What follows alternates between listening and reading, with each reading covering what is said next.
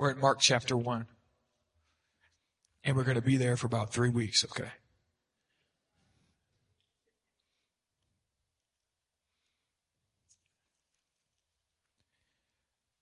So, Father, in Jesus' name, we just confess afresh that we need you.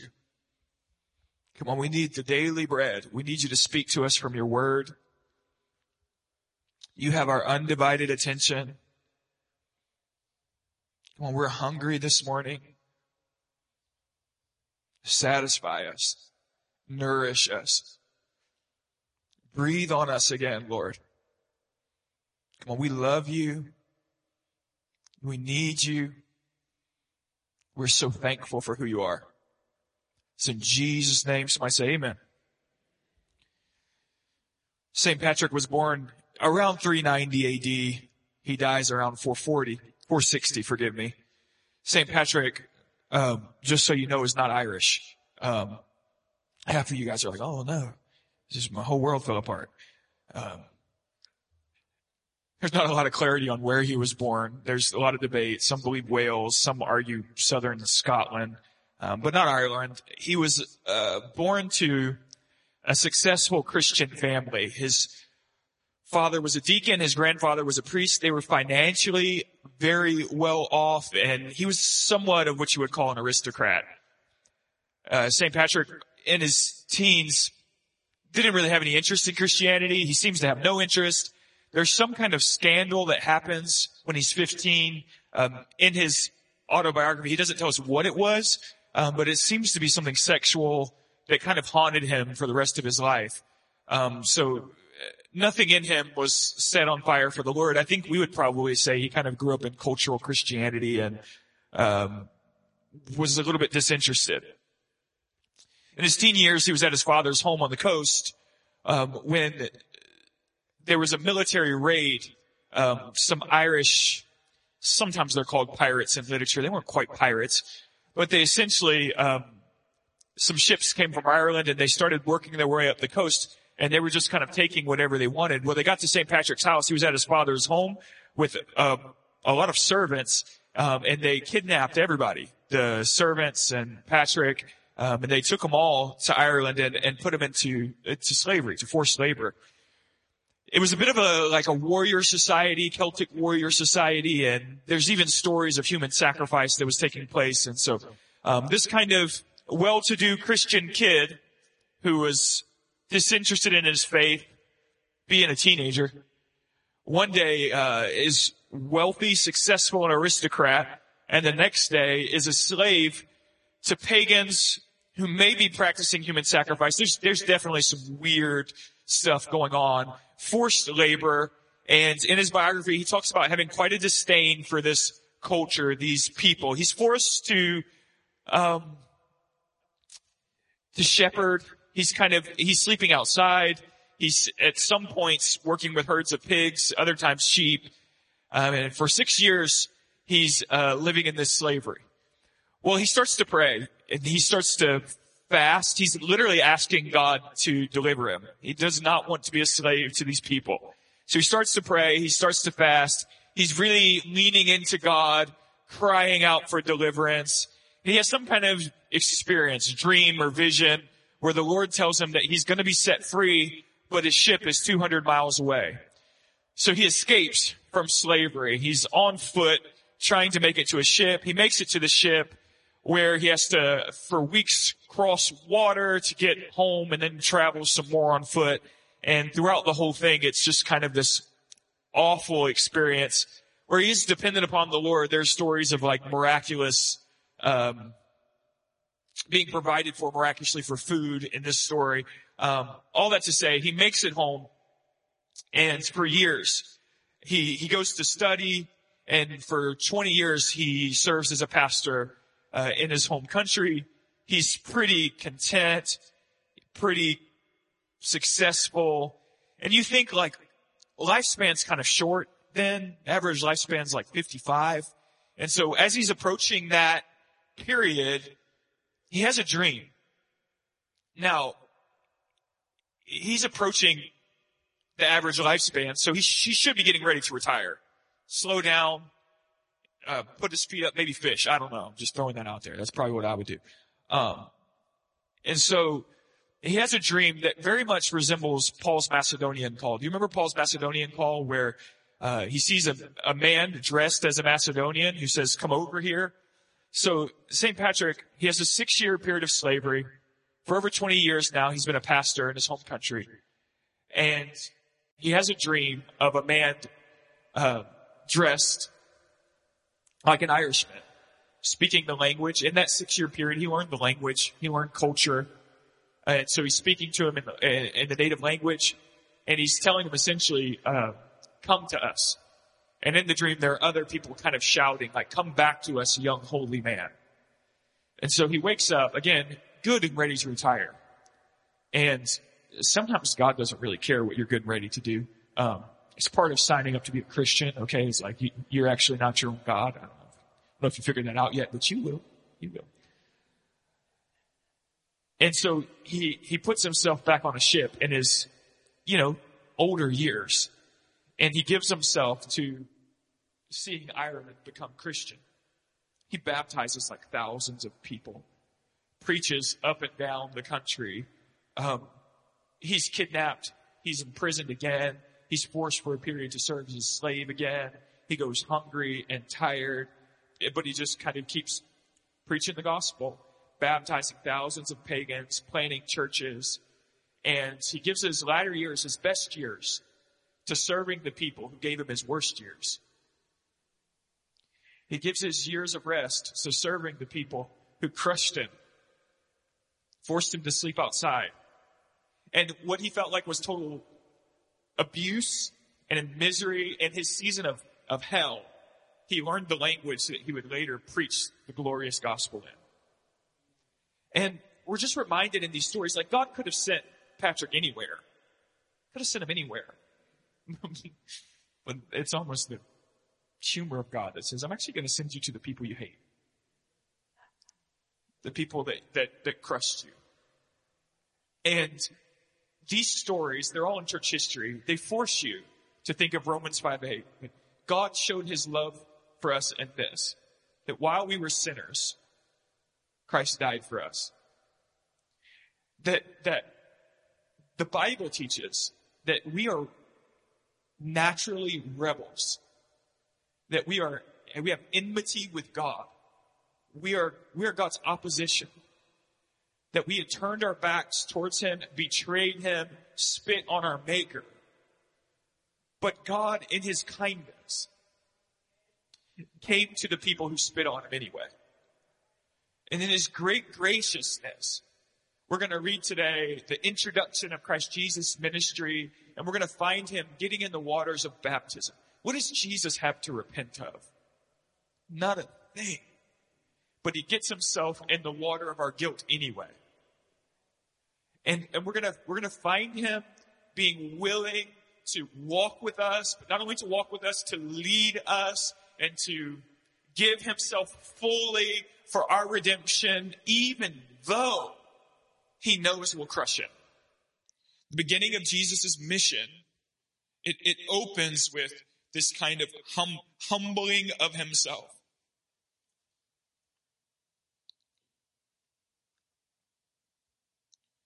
When he came out of the water, immediately, that's going to be Mark's favorite word, just get used to it, immediately.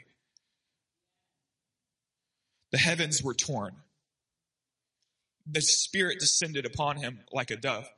Now, again, try to get the overarching context. This is what Mark wants you to get. The Son of God, for 30 years, lived a very, for the most part, normal human existence. And now he comes out of nowhere. No one's really expecting him. This is how the prophets show up. Elijah, he's not there and then he's there. Okay, that's how Mark wants you to think of Jesus. He just comes out of nowhere, standing in the crowd. And now, this is the day when Jesus is going to fully give himself to his mission. Now, the incarnation was a great humbling, to be born in human flesh, but this is even further humbling. To serve humanity. This is the kind of hour when Jesus is coming to to express his obedience fully to the Father, that he's willing to even go to the cross. So this is the start of his mission. And as he gets into the water and he's baptized by John the inferior, he submits himself to the inferior, and he goes down into the water of our guilt and shame. As he comes up, we find this threefold event. One, the heavens are torn. The heavens are rent. Two, the Spirit descends upon him like a dove. Three, the Father says, "This is my Son, in whom I'm well pleased." So it's the hour of Jesus saying, "I will humble myself and I will do what you've called me to do, Father.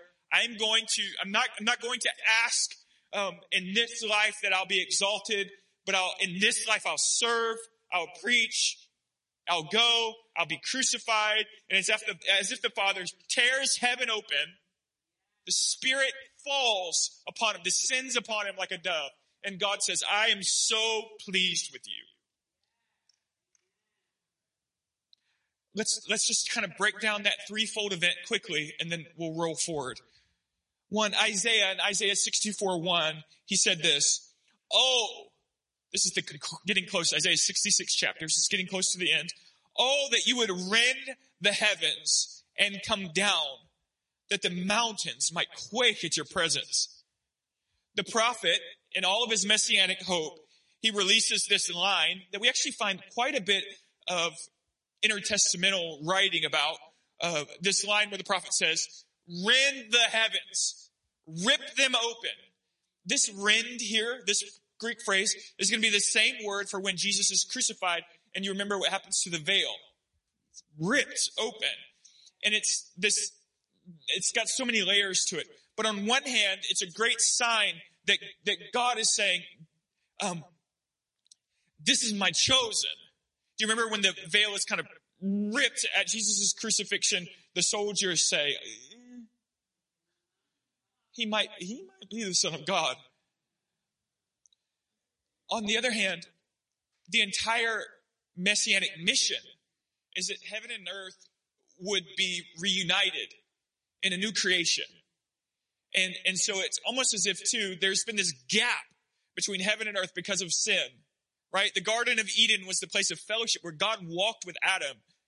But after Eden, when humanity's driven eastward of Eden, we kind of lose this communion with the Father, with heaven. And it's as if in the waters of baptism, heaven just opens up and says, no longer will there be this firm distinction between us, but heaven and earth will commune again in the person of Jesus because of his obedience in this hour, because of his greatness in his ministry. So the heavens are ripped and the Spirit descends like a dove. Now, there's a little bit of questioning by all scholars and commentaries. Why a dove? What's the imagery trying to communicate here? It's likely that God in this act wants us to think of the Spirit hovering above the water in the early chapters of Genesis.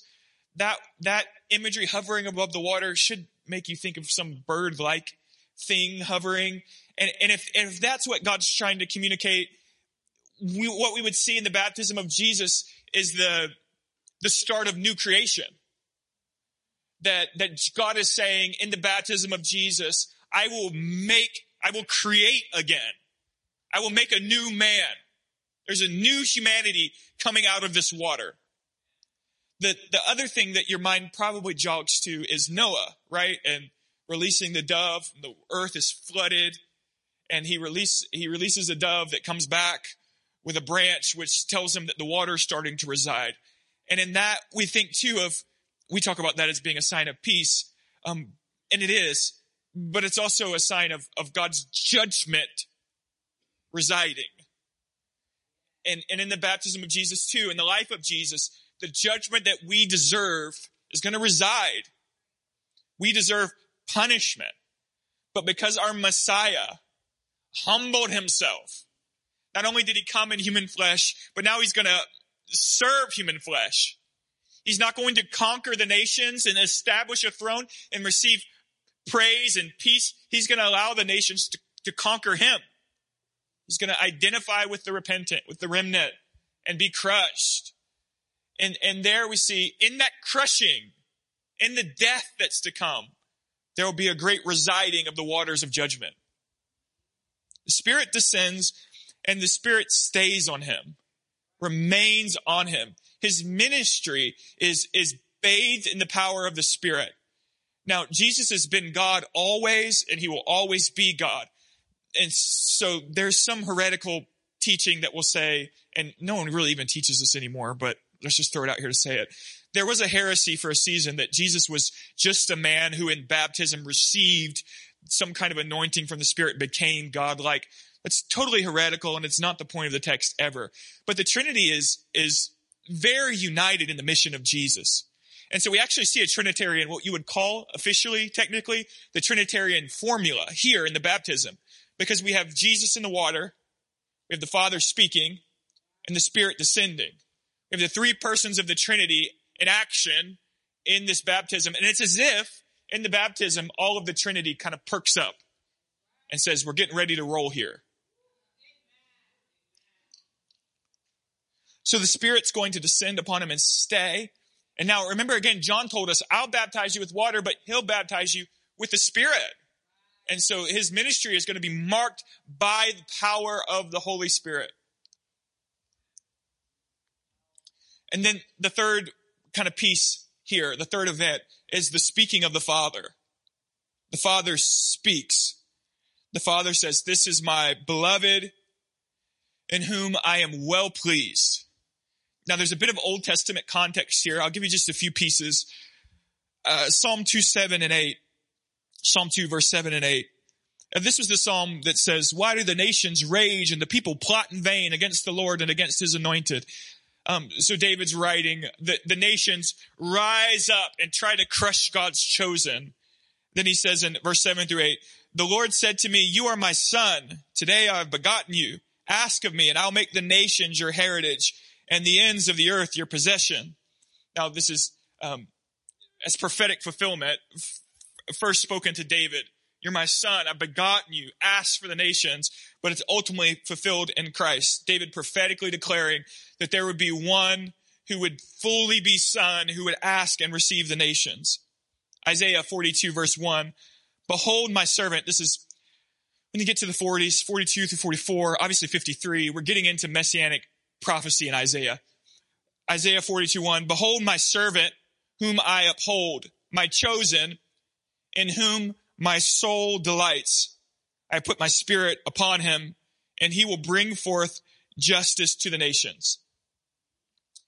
The last piece of Old Testament imagery that's actually kind of interesting and intertestamental writings, you know what I mean by that? The closing of Malachi is like 400 BC. Jesus obviously comes at the turn of BC AD.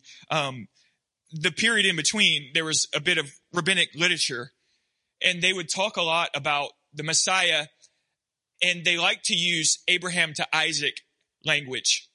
And Abraham would call Isaac my only begotten son. So why does Abraham call to sacrifice Isaac? Because Isaac was his promised one, right? The one that he really loved and delighted in. And so the language echoes that here when God says, you are my son, my only son, in whom I'm well pleased. We're supposed to think of Abraham loving Isaac, cherishing Isaac.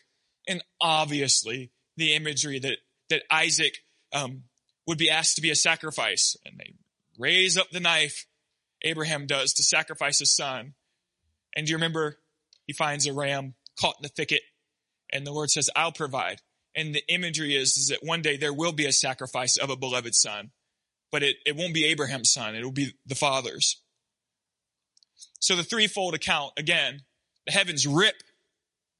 The Spirit descends and stays upon him.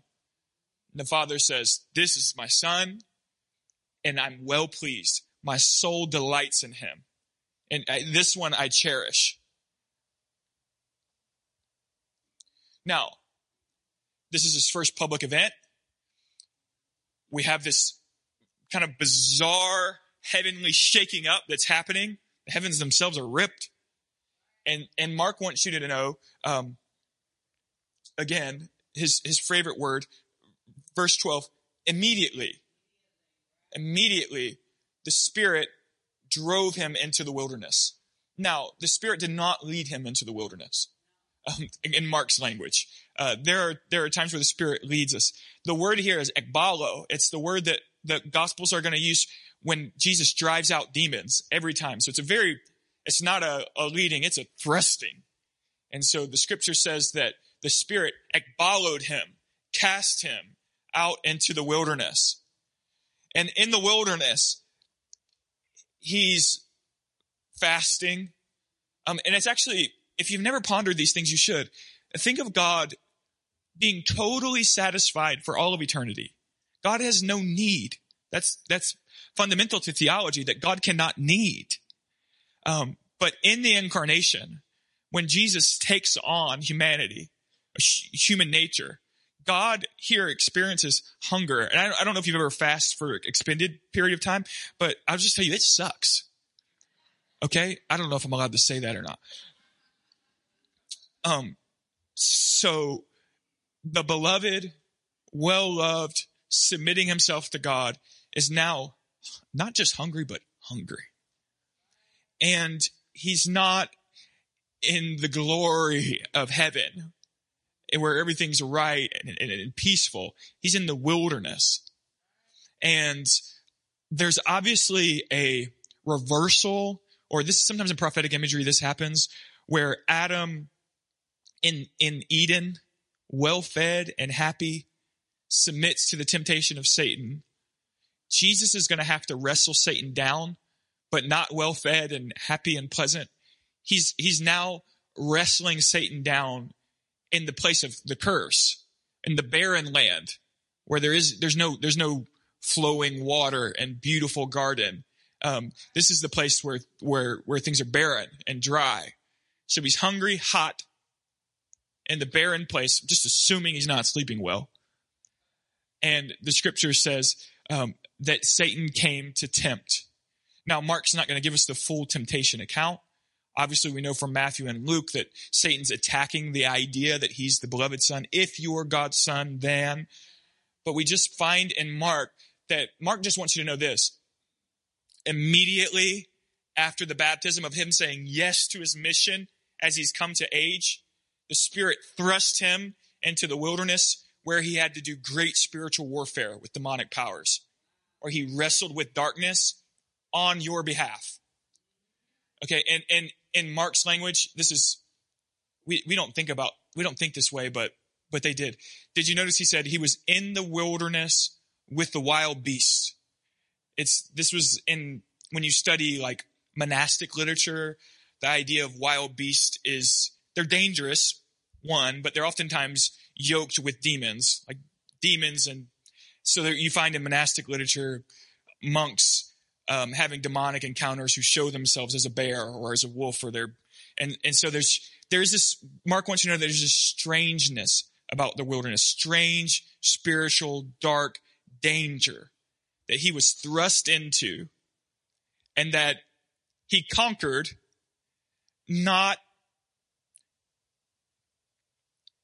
He did not conquer the wilderness void of suffering and struggling. The idea that he was tempted carries with it the thought that he was, and Hebrews wants us to know this, he was actually tempted. He actually had to resist the enemy. And when Satan comes and says, just make yourself a little bread, that his stomach was growling and bread sounded really good in that moment. But he resists, hungry, tired, frustrated. He's doing spiritual warfare. He's casting down the demonic. And many scholars think, and I actually believe, I think I like this line of thought, that this is the very start of Jesus' ministry, right? We've got that established. This is the first day of public ministry. When he comes out, he's going to start driving out demons. He's going to tell this parable of the binding of the strong man, in which the enemy, Satan, is bound. I think that the victory that Jesus has in the wilderness when he's fasting and resisting Satan, in many ways thrust him into his ministry of deliverance. Like he conquers Satan here in the wilderness, and then in his ministry, when he tells Satan, get up and get out, he does, because he's conquered. Now, ultimately, Satan will be conquered on the cross, finally conquered. But Jesus, in his victorious wilderness account, he's beginning to exercise authority and power over demonic powers.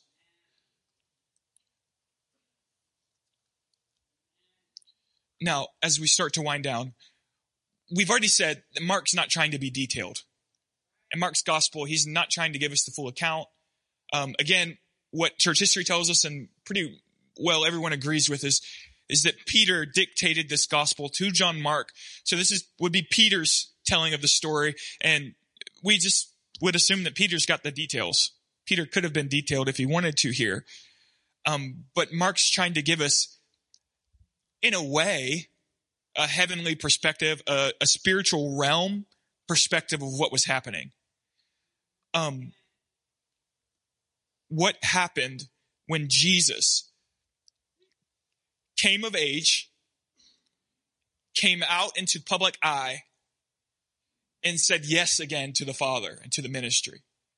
Heaven tore open. The Spirit rushes upon him and stays. The Father says to the Son, you are my beloved, and in you I'm well pleased. And then immediately the Spirit thrust him into great spiritual warfare, where in hunger and in thirst and in exhaustion, he did what Adam couldn't do. Now, with that in mind, again, we're not trying to explore all the details of the wilderness temptation. We're trying to explore what Mark wanted us to explore, what Mark wanted us to study. With that in mind, what we've come into is the gospel theme that you have a redeemer, a savior. You have a shepherd who's gone before you. The gospel is not a story about how man can become more disciplined. The gospel is not a story about how if you would grab hold of these spiritual principles and apply them to your life, you could pick yourself up by your bootstraps. The gospel is not that story. The gospel says you don't even have bootstraps. You're just totally wicked. The gospel is the story of God's only Son leaving his state of total peace and satisfaction in the heavenlies, putting on human flesh, and then not coming and saying, I'm going to have a throne and everyone's going to kind of celebrate me, but rather the one who John was not worthy to untie his sandals is going to identify with sinners, and by getting in the water of guilt, he's going to say, I'll meet you in the waters of baptism. To all, this is just hear the gospel imagery. To all who will come to the waters of baptism. Many wouldn't. Many heard John preach and said, that's harsh. Many heard John preach and said, that's, religion. Who is he to tell me to repent? But to all who would hear the call to repentance and would humble themselves to meet, to go to the waters of baptism, Jesus will meet you there. He says, these are my people. These will be my sheep.